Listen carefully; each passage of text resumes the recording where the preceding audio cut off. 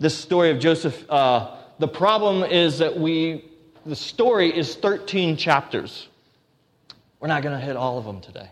And I know that some of you are excited about that because we do have the barbecue planned, and so we want to get to that eventually. But the reality is we interject into the story in Genesis 45 is the big reveal. Joseph, who was lost to his brothers because of their own sin, is actually revealing himself to his brothers to say, I am Joseph. I'm the one that you sold into slavery.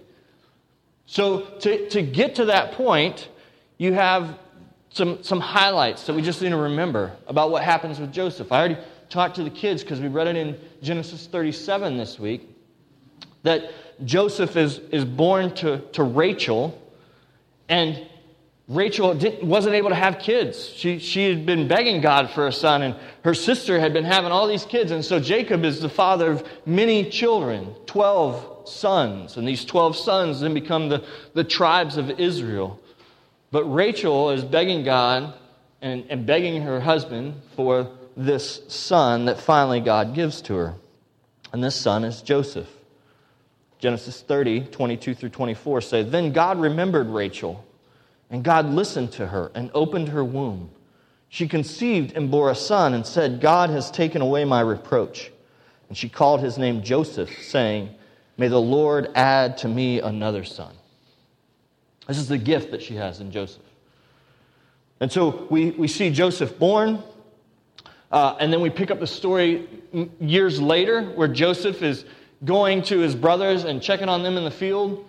And as he goes and tells them about what's going on, he tells them that he had a dream. The favorite son had a dream, and in this dream, he dreams that he's standing and all of them bow down to worship him. Needless to say, they did not take that very well. They got really angry to the point where they said they wanted to kill him. And then there's another dream that he has that actually personifies even his parents bowing down to him. And Jacob, who is his father, also kind of is like, wait a second, but he hides it in his heart and he remembers it. And so in Genesis 37, we see that Joseph is the beloved son of his father. He's a dreamer. He has the two dreams. They cause him to be hated by his brothers. And then what we get is the brothers are so angry that they plot to kill him. Like brothers, flesh and blood, are so angry out of jealousy that they would plot to kill their brother. In verses 18 through 20, it says, They saw him from afar, and before he came near to them, they conspired against him to kill him. And they said to one another, Here comes this dreamer. Come now, let us kill him and throw him into one of the pits. Then we will say that a fierce animal has devoured him, and we will see what will become of his dreams. So they plot to kill him. In the end, one of the brothers relents, and he thinks that maybe we should just sell him into slavery, so they end up selling him to some slavers that come by that are going to a different country to take him away, so that he'll be gone, so that he'll be out of their lives, and he won't be this problem, this dreamer, and maybe they can foil the dream that he had. Maybe they can destroy it. Maybe it won't come true, which is what they're hoping for. And so we see that Joseph is sold into slavery, which is horrible. His brothers are trying to kill him, and instead of killing him, he's actually sold into slavery where he has no rights, no possessions, no nothing. And we see this and we're like, man, those circumstances are just horrific. I can't imagine being in those circumstances. And yet what we see, what's evident in Joseph's life is that no matter the circumstances, he continues to trust in the God that he knows to the point where those around him know he trusts in God. He's sold into the household of Potiphar. Potiphar is the captain of the guard in Egypt. And so he needs people in his house that would take care of his house while he maintains the business of being the captain of the guard. And so Joseph is in his house. And what we see, what God gives us in Genesis, is that he found favor there. How did he find favor? Well, because somehow Potiphar was able to connect the fact that Joseph was loved by God, that he was blessed, that he was anointed, that there was something about him that was different. Maybe it was just in the way that he went about his business. Although when you go about your business, that can be attributed to a lot of different things. Maybe you're just a kinder person. Maybe you just woke up on the right side of bed every day. Right? We all know kind people, and we're thankful for them. But the reality is that there's something about Joseph that actually has indicated that he is favored by God. It's not circumstance. It's not he's just a kind person.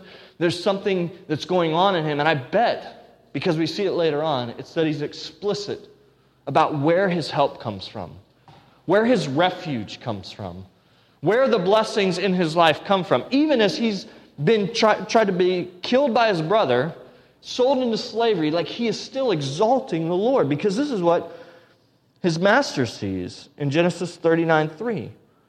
His master saw that the Lord was with him, and that the Lord caused all that he did to succeed in his hands. There's an acknowledgement in that moment.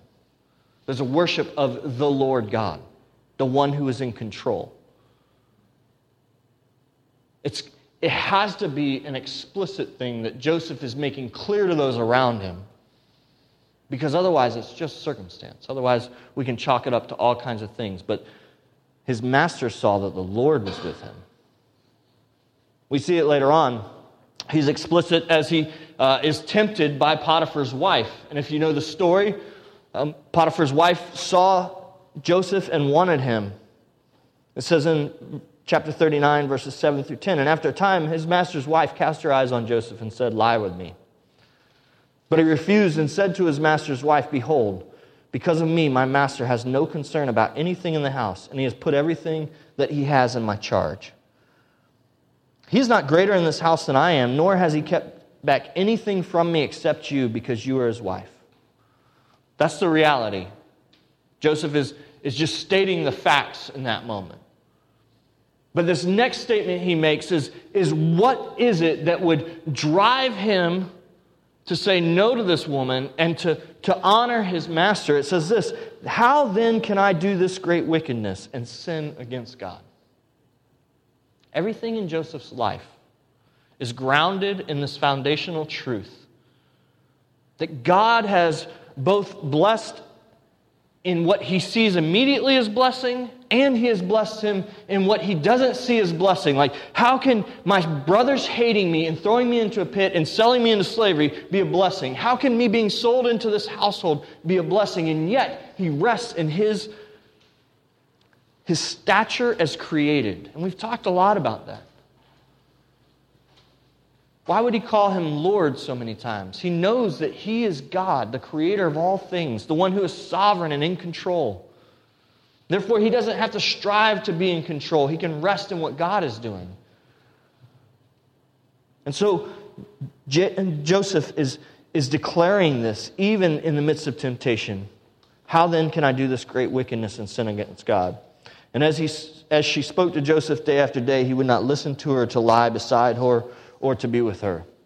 If you know the rest of the story, there comes a moment where she's so aggressive in her pursuit of him that she grabs the cloth that's around him. He just runs because he's just not going to have anything to do with it. And then she builds this lie that he was trying to be with her.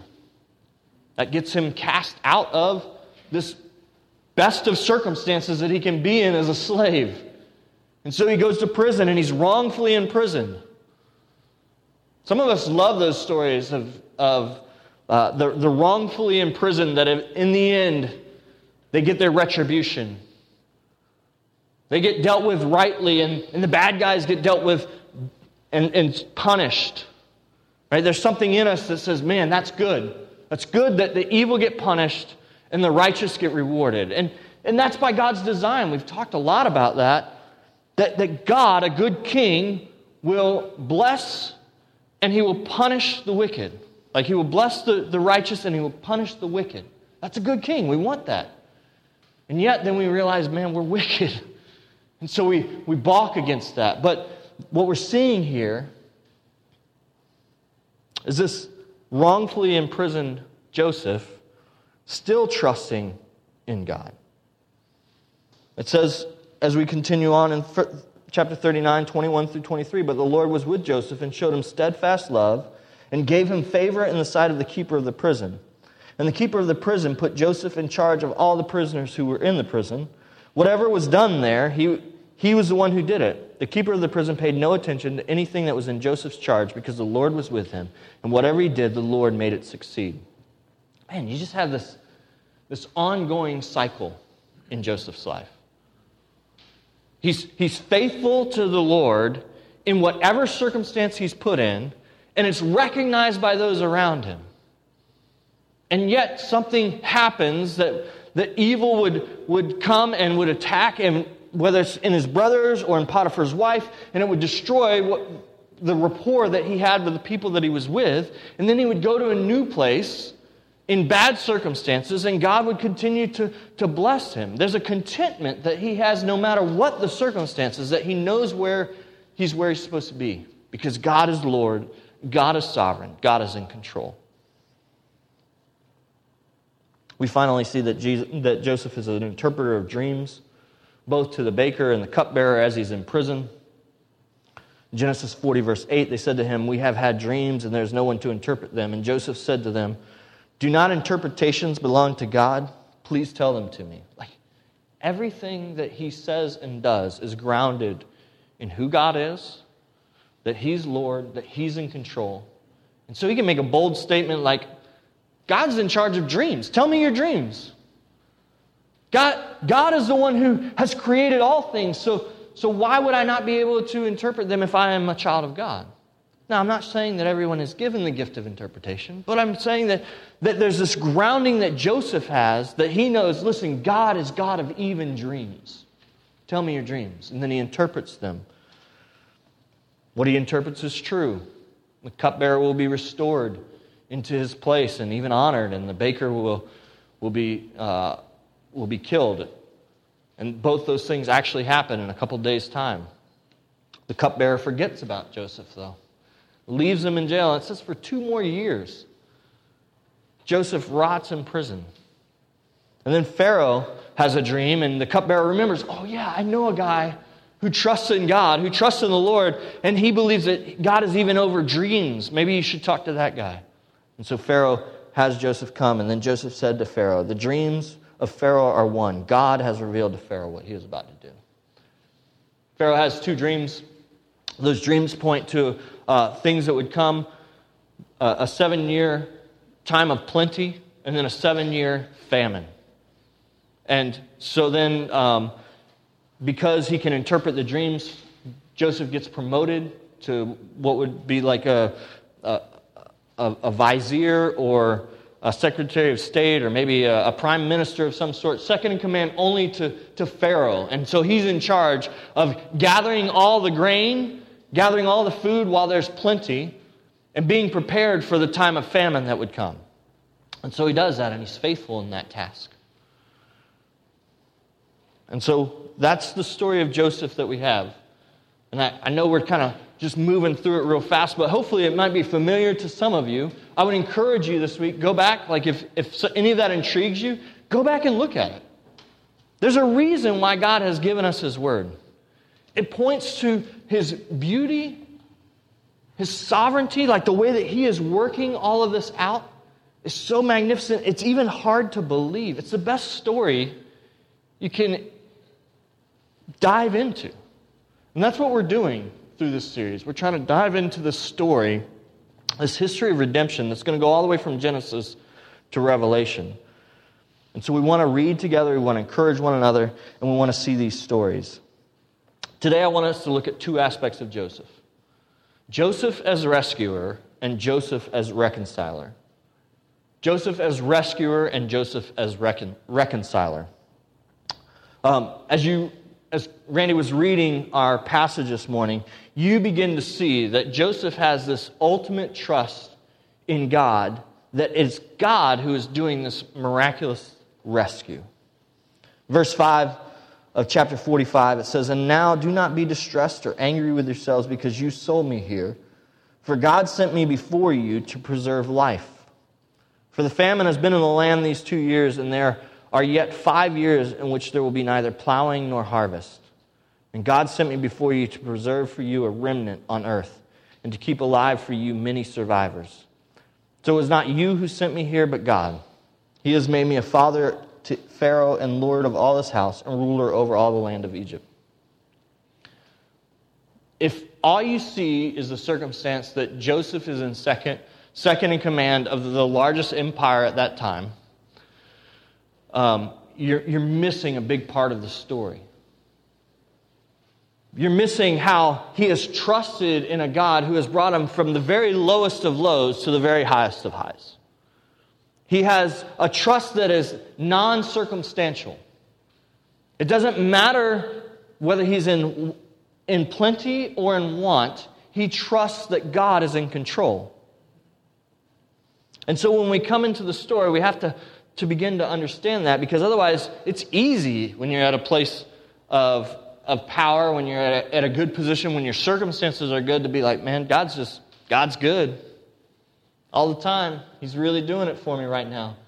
It's when you're at that place where you're like, God, I don't know what you're doing, because this feels broken and it feels hurt and I'm lost, that we really have a hard time trusting in God. And yet we've seen that Joseph, as he's pursued by his brothers, trying to be killed, he trusts in God. As he's sold into slavery, he's trusting in God.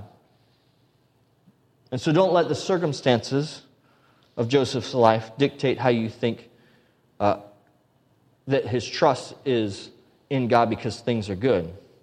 The facts are that there's a famine that is taking place in this moment in time that's killing many people.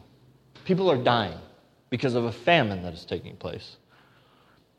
People are dying, and they're dying in such a way that people are flocking to Egypt because they hear that in Egypt they have some food. And so Jacob, Joseph's father, and his family hear this, and he sends his brothers to go and get food, and the story plays out that they come to Joseph, and Joseph recognizes his brothers, and he sends them back to go get Benjamin, the youngest brother, and bring him. And there's a dialogue that takes place because Jacob loves Benjamin. He loved Joseph, he loves Benjamin, and he doesn't want to let Benjamin go because he's afraid he won't get him back, just like he didn't get Joseph back.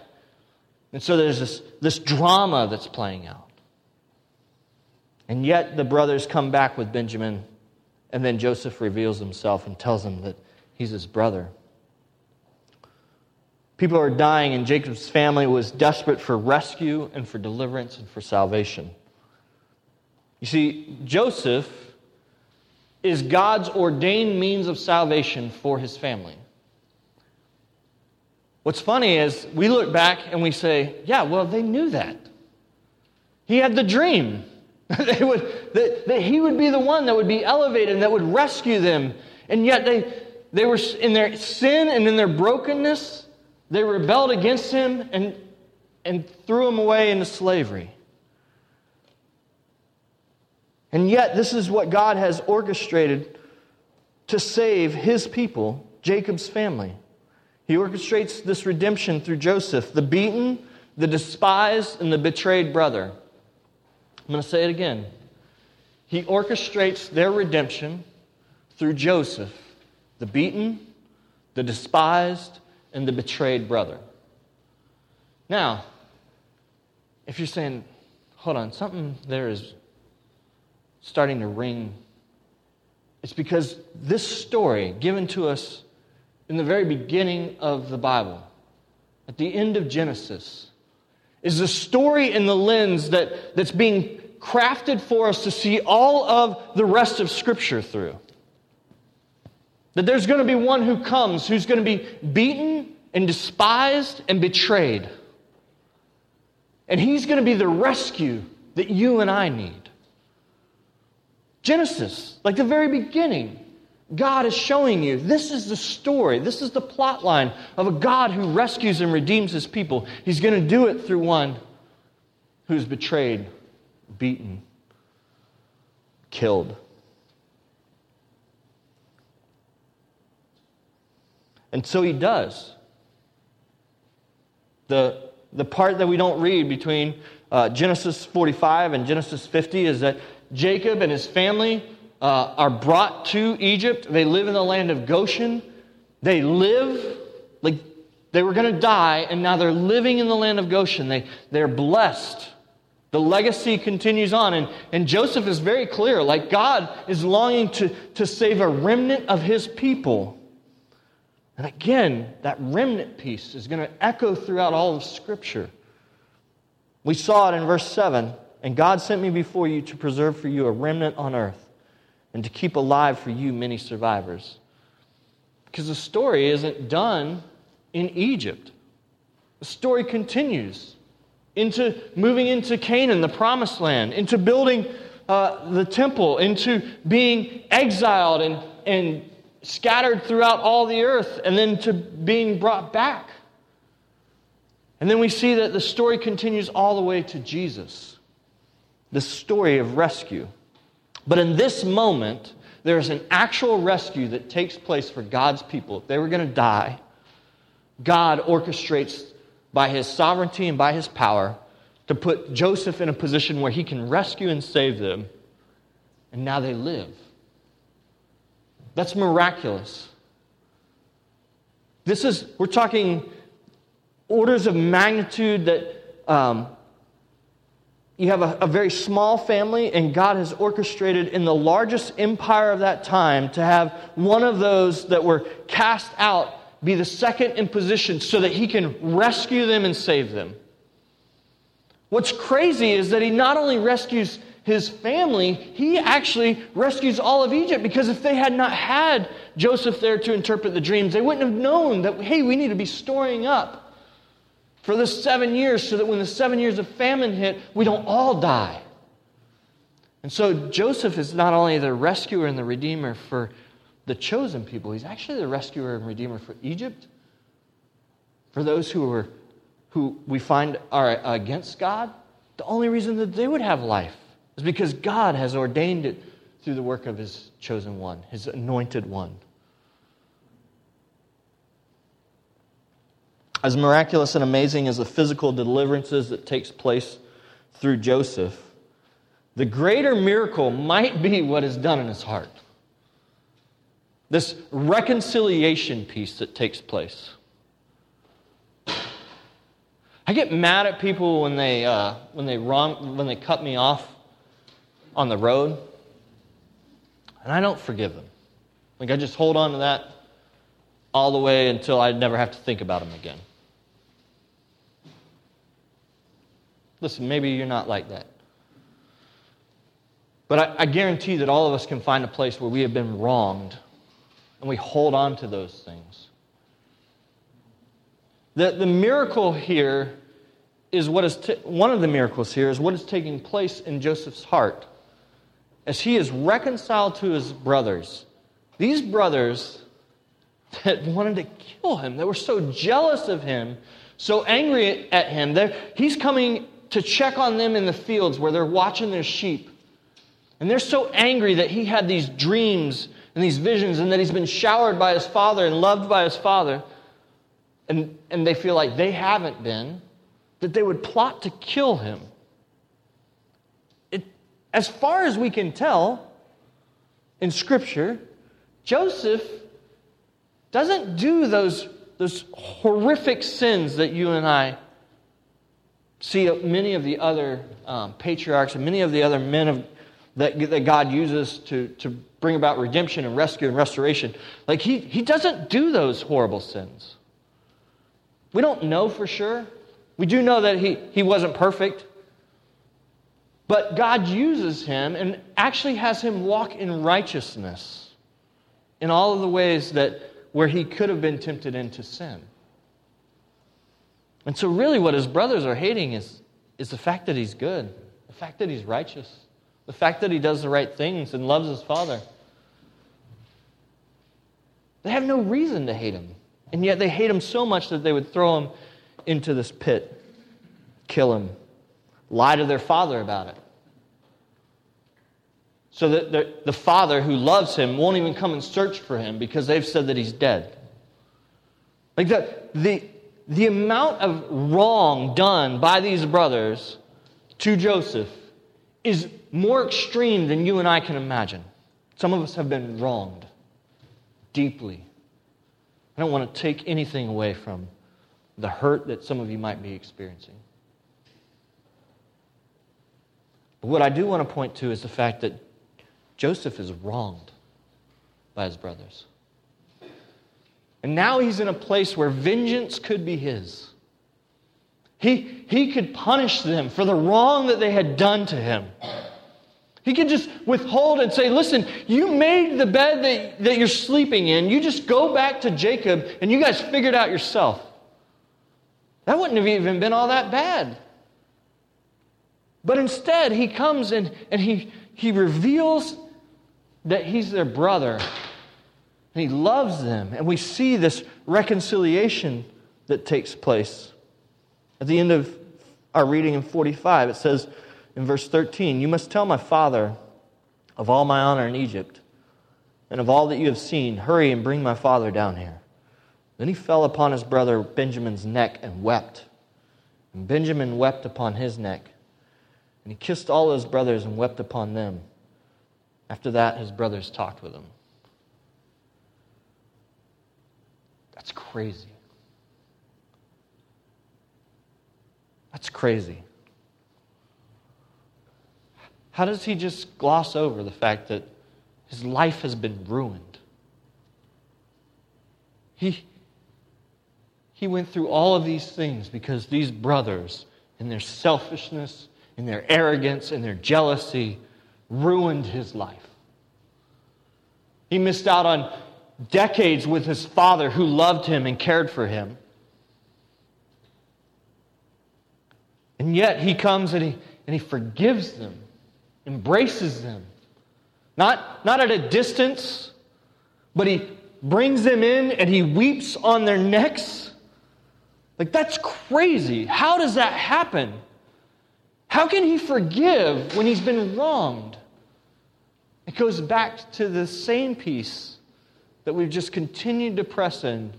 Joseph has this deep understanding that God is in control. God is in control. God is sovereign even over his brothers in their evil, ambitious, jealous actions. God is sovereign over them. If that's true, then who does Joseph have to blame except God himself? Like, if that's true, that God is sovereign over this broken mess, then who can Joseph blame in that moment? And so he doesn't. He doesn't blame God. He trusts God. He continues to say, you are my righteousness. You are my portion. You are the one that I need. God has done this thing. He's given me blessing. And he's also worked this evil in my brothers. Or allowed this evil to be worked in my brothers' hearts, right? This sin. And we see it as we look at chapter 50, which was the last of our reading. This idea that Joseph, how does he forgive? How does he embrace his brothers who have wronged him so? It says, when Joseph's brothers saw that their father was dead, they said, it may be that Joseph will hate, in chapter 50, verse 15, it may be that Joseph will hate us and pay us back for all the evil that we did to him. They're thinking like I am.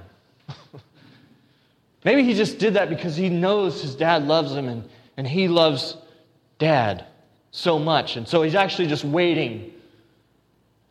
He's waiting for that moment where he gets to exact his revenge, even now. And so they're saying, man, Jacob's dead. We might be in big trouble here, guys. We need to go find out and talk to Joseph. So they sent a message to Joseph saying, your father gave this command before he died. Say to Joseph, please forgive the transgression of your brothers and their sin because they did evil to you. And now please forgive the transgression of the servants of God, of your father. Joseph wept.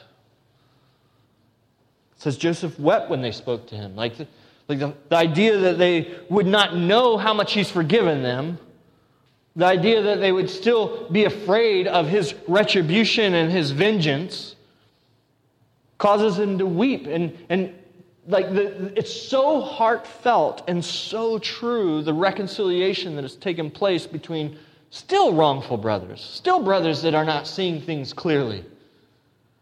It's not like they fixed everything and now they can be totally good with one another. And yet you and I, we expect that. The only way that I'm going to be reconciled to you is when you're made right and I'm made right. And I'm already made right, so we just got to wait on you to get me made right. No, in their brokenness, God has reconciled the brothers to Joseph. To such a degree that he would weep and he would embrace them and he would love them. And then it goes on. How can this be? His brothers also came and fell down before him and said, "Behold, we are your servants." But Joseph said to them, "Do not fear, for am I in the place of God?" Deep-seated belief. God is in control, and I'm not him. Even though now I'm in a position of power, with the ability to leverage all of the might of Egypt against you, I am not God. God has done this thing. He is sovereign. He is in control. And He has worked this out that you and I would be restored to one another. Do not fear, for am I in the place of God? As for you, you meant evil against me, but God meant it for good, to bring it about that many people should be kept alive as they are today. So do not fear. I will provide for you and your little ones. Thus he comforted them and spoke kindly to them. Understatement of understatements. Comforted them and spoke kindly to them. Like he embraced them, loved them, took care of them, saved them from death. Yeah, he was kind to them. The only reason they would have life is because of his kindness. As this resonates with us, this is true for this people many thousands of years ago, that they are rescued because of God's sovereign plan to raise up a Savior, to raise up one who would save them and rescue them from death.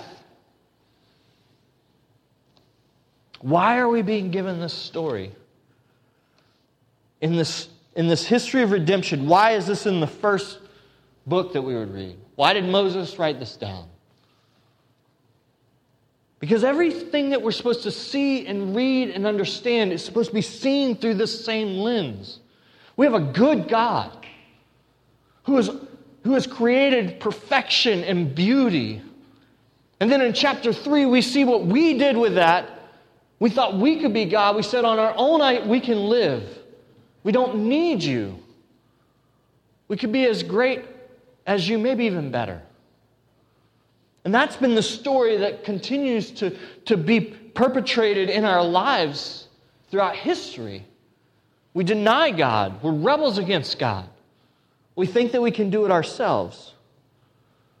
And yet God in His kindness would raise up someone to rescue us from ourselves. God has done that with His people. The children of Abraham, Isaac, and Jacob. His special people, His chosen people. He's raised up Joseph to save them.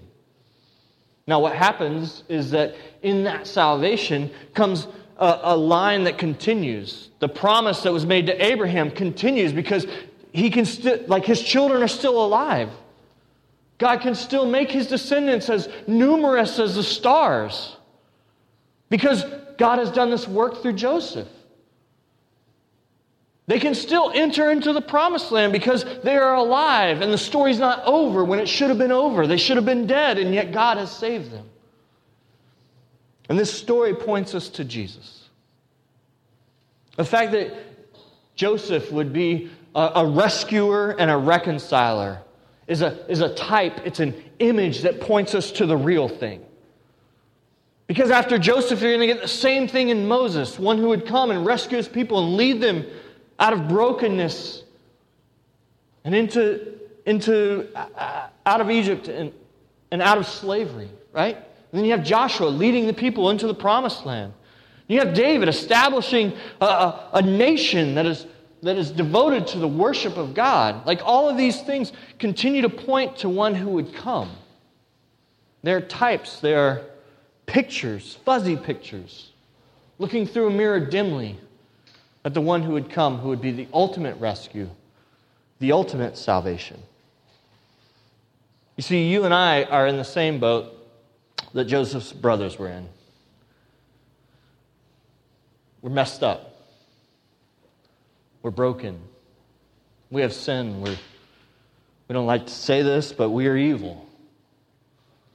There's something inside of us that says that we could do this better than God has done it.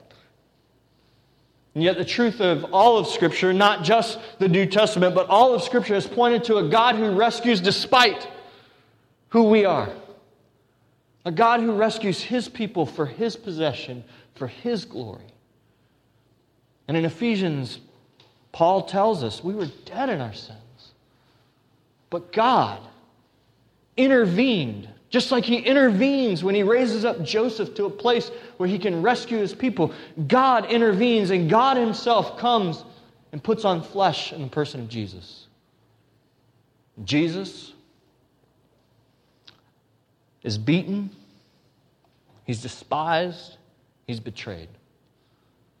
By both His biological family and by those who came to know Him and trust Him and spend a bunch of time with Him. Even those people that knew Him best betrayed Him. And He was put to death. And yet He rose again. And what we find is that in His death, we are made right. We are rescued. We are redeemed. We are reconciled to a holy God because in Jesus, He takes the punishment that you and I deserve in our sin, in our wickedness, in the way that we betray one another, in the way that we violate each other. Jesus takes our sin upon Himself on the cross. He bears it. He bears the punishment for it, which is death, actual death. Joseph's family is saved from death. You and I have been saved from the death that we deserve because Jesus bore that death for us on the cross. He has rescued. And in His rescue, He also reconciles us to a holy God. Listen, the fact that God is holy is something that you and I have glimpses of and very small understandings of. We can read all kinds of Scripture, we can pray, and we can begin to see God's holiness, but we do not understand how holy God is. And God's holy and we're sinful, and those two things cannot be together. And so Jesus takes our sin and our shame and reconciles us to a holy God by giving us His righteousness. And at the cross, that's what we believe happens. When we put our faith and our hope and our trust in Jesus, we're saying, God, I know that I'm sinful, and yet I believe that You have purchased my life. I believe that Your blood has been shed, and You have cleansed me of my sin and my shame. And at the cross, You actually took my sin and my shame, and You gave me Your righteousness. A righteousness that's better than Joseph's righteousness. A righteousness that is actually pure and obedient. You see, Jesus, as He's walking on the road to Emmaus with His disciples after His resurrection, He begins to teach them about how He fulfilled all things. He's the better Joseph. He's the better Abraham. He's the better Moses. He's the fulfillment of all of Scripture. He's what every one of these types was pointing to. He is the Messiah, the Anointed One, the Christ, the Son of God who has come to purchase for you and I. And yet we read Genesis and Exodus and Leviticus and Numbers and Deuteronomy and some of these Old Testament stories, and we're like, man, they're kind of weird. Like, there's some weird stuff that takes place. But do we read them in the same lens where we're looking at how do these point to Jesus? How do these stories, these old stories, point to the one who would come and do the work on the cross to save and rescue a people like you and me for His glory? And so today we rejoice in that. Like we see, man, Joseph, God used that guy to rescue to restore, to save, to reconcile, even like in his own heart because of his deep-seated trust that God was in control. He's reconciled to his brothers and they love one another again. You and I experience the same thing today through Jesus. We are redeemed. We are rescued. We are restored. And so when we see things in that light, like the fact that you and I have breath today is a gift. What are we doing with that gift? Are we walking in that and saying, yeah, well, I kind of deserve it. Like I earned this breath today. Or are we seeing it as the gift of God that would say, man, God, you are so kind. You're so good. You're a great God who rescues and restores and redeems. And Lord, what would you have me do today? Like, if that should be the posture of our hearts. We have been given breath that we don't deserve. What are we going to do with it? We get to go and we get to serve God. We get to be restored and reconciled to one another. Instead of harboring, we get to trust God, like God's in control. And yeah, you've wronged me, but God's working even through that wrong, even through that evil for His own glory, so that you and I can be made right because of what Jesus has done. And then we get to walk in that, trusting in a God who is in complete control. I hope that would be what we take away today. Because tomorrow you might either be in that position of vizier and being like, yep, life's good. Or tomorrow you might be in that pit for 2 years after you did all the right stuff, telling that cupbearer, man, hey, here's what's going to happen. And when you get there, just remember me. And he forgets about you. And you feel like, man, I've been in this place for so long. My circumstances are rotten. Or my circumstances are great. Whatever it is, I pray that we would say, but I trust in a God who is in control. So much control. And His plan is so good. And I know the fullness of His plan. I know that not only did He rescue His people then, but He's rescued His people through His Son, Jesus. And so I trust and I sit and I wait and I'm glad and I rejoice in that. If we're that people, it changes the way we live. It changes the way that we communicate with people. It changes the way that we're long-suffering, trusting in a God who is in control. It changes the way that we suffer. It changes the way that we rejoice, like we rejoice more fully. And all of that gives glory to a God who is worthy of it. So let's do that. We can be like, yep, I'm going to go do that. But really, it's the power of the Spirit that's doing all these things in us. So I pray that He would continue the work that He's begun in us. And even as we pray that, we're like, and God is faithful to complete the good work that He's begun in us. So we should have joy. Rejoice in that today. Let's pray. God, we thank You. We thank You for the story of Joseph. God, a story that gives us a way to look at things, seeing that You are in control of both the highs and the lows, the deep, dark places and the joyful, rejoicing places. Lord, You are God. And You are redeeming, and You are saving, and You are rescuing. Thank You for rescuing Your people. Thank You for reconciling Joseph to his brothers. God, what a gift that we would be able to read that thousands of years later and say, man, God, you can do what only You can do. The miraculous, the supernatural, the restoring of broken relationship. Lord, I pray that today that those of us in here who even as we're hearing this story and thinking about things, it just reminds us of a relationship that's broken. God, I pray that we'd hold fast to the truth that the story's not over, that You are in control. And Lord, if there would be opportunity to speak that to one another in those broken relationships, that we would do that. That we would be reconciled, not for our satisfaction, but for Your glory, that we would be able to point to a God who does what only God can do. Lord, I pray that today we would see not only Joseph, but even more so Jesus. That the work that You have done on the cross, Jesus, would be so deeply embedded in our hearts and in our souls and in our minds. That we would respond with gratitude, that we would be generous with our lives, that we would give You great glory. God, that we would be worshipers.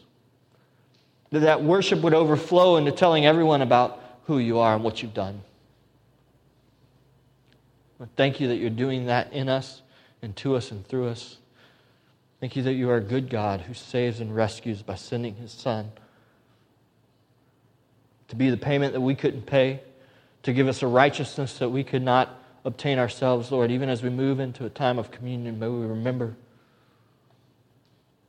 remember that your wrath was poured out on your Son so that we would not have to receive that wrath, but instead we walk in the righteousness of Christ today. Lord, we rejoice and hope in you. In Jesus' name, amen.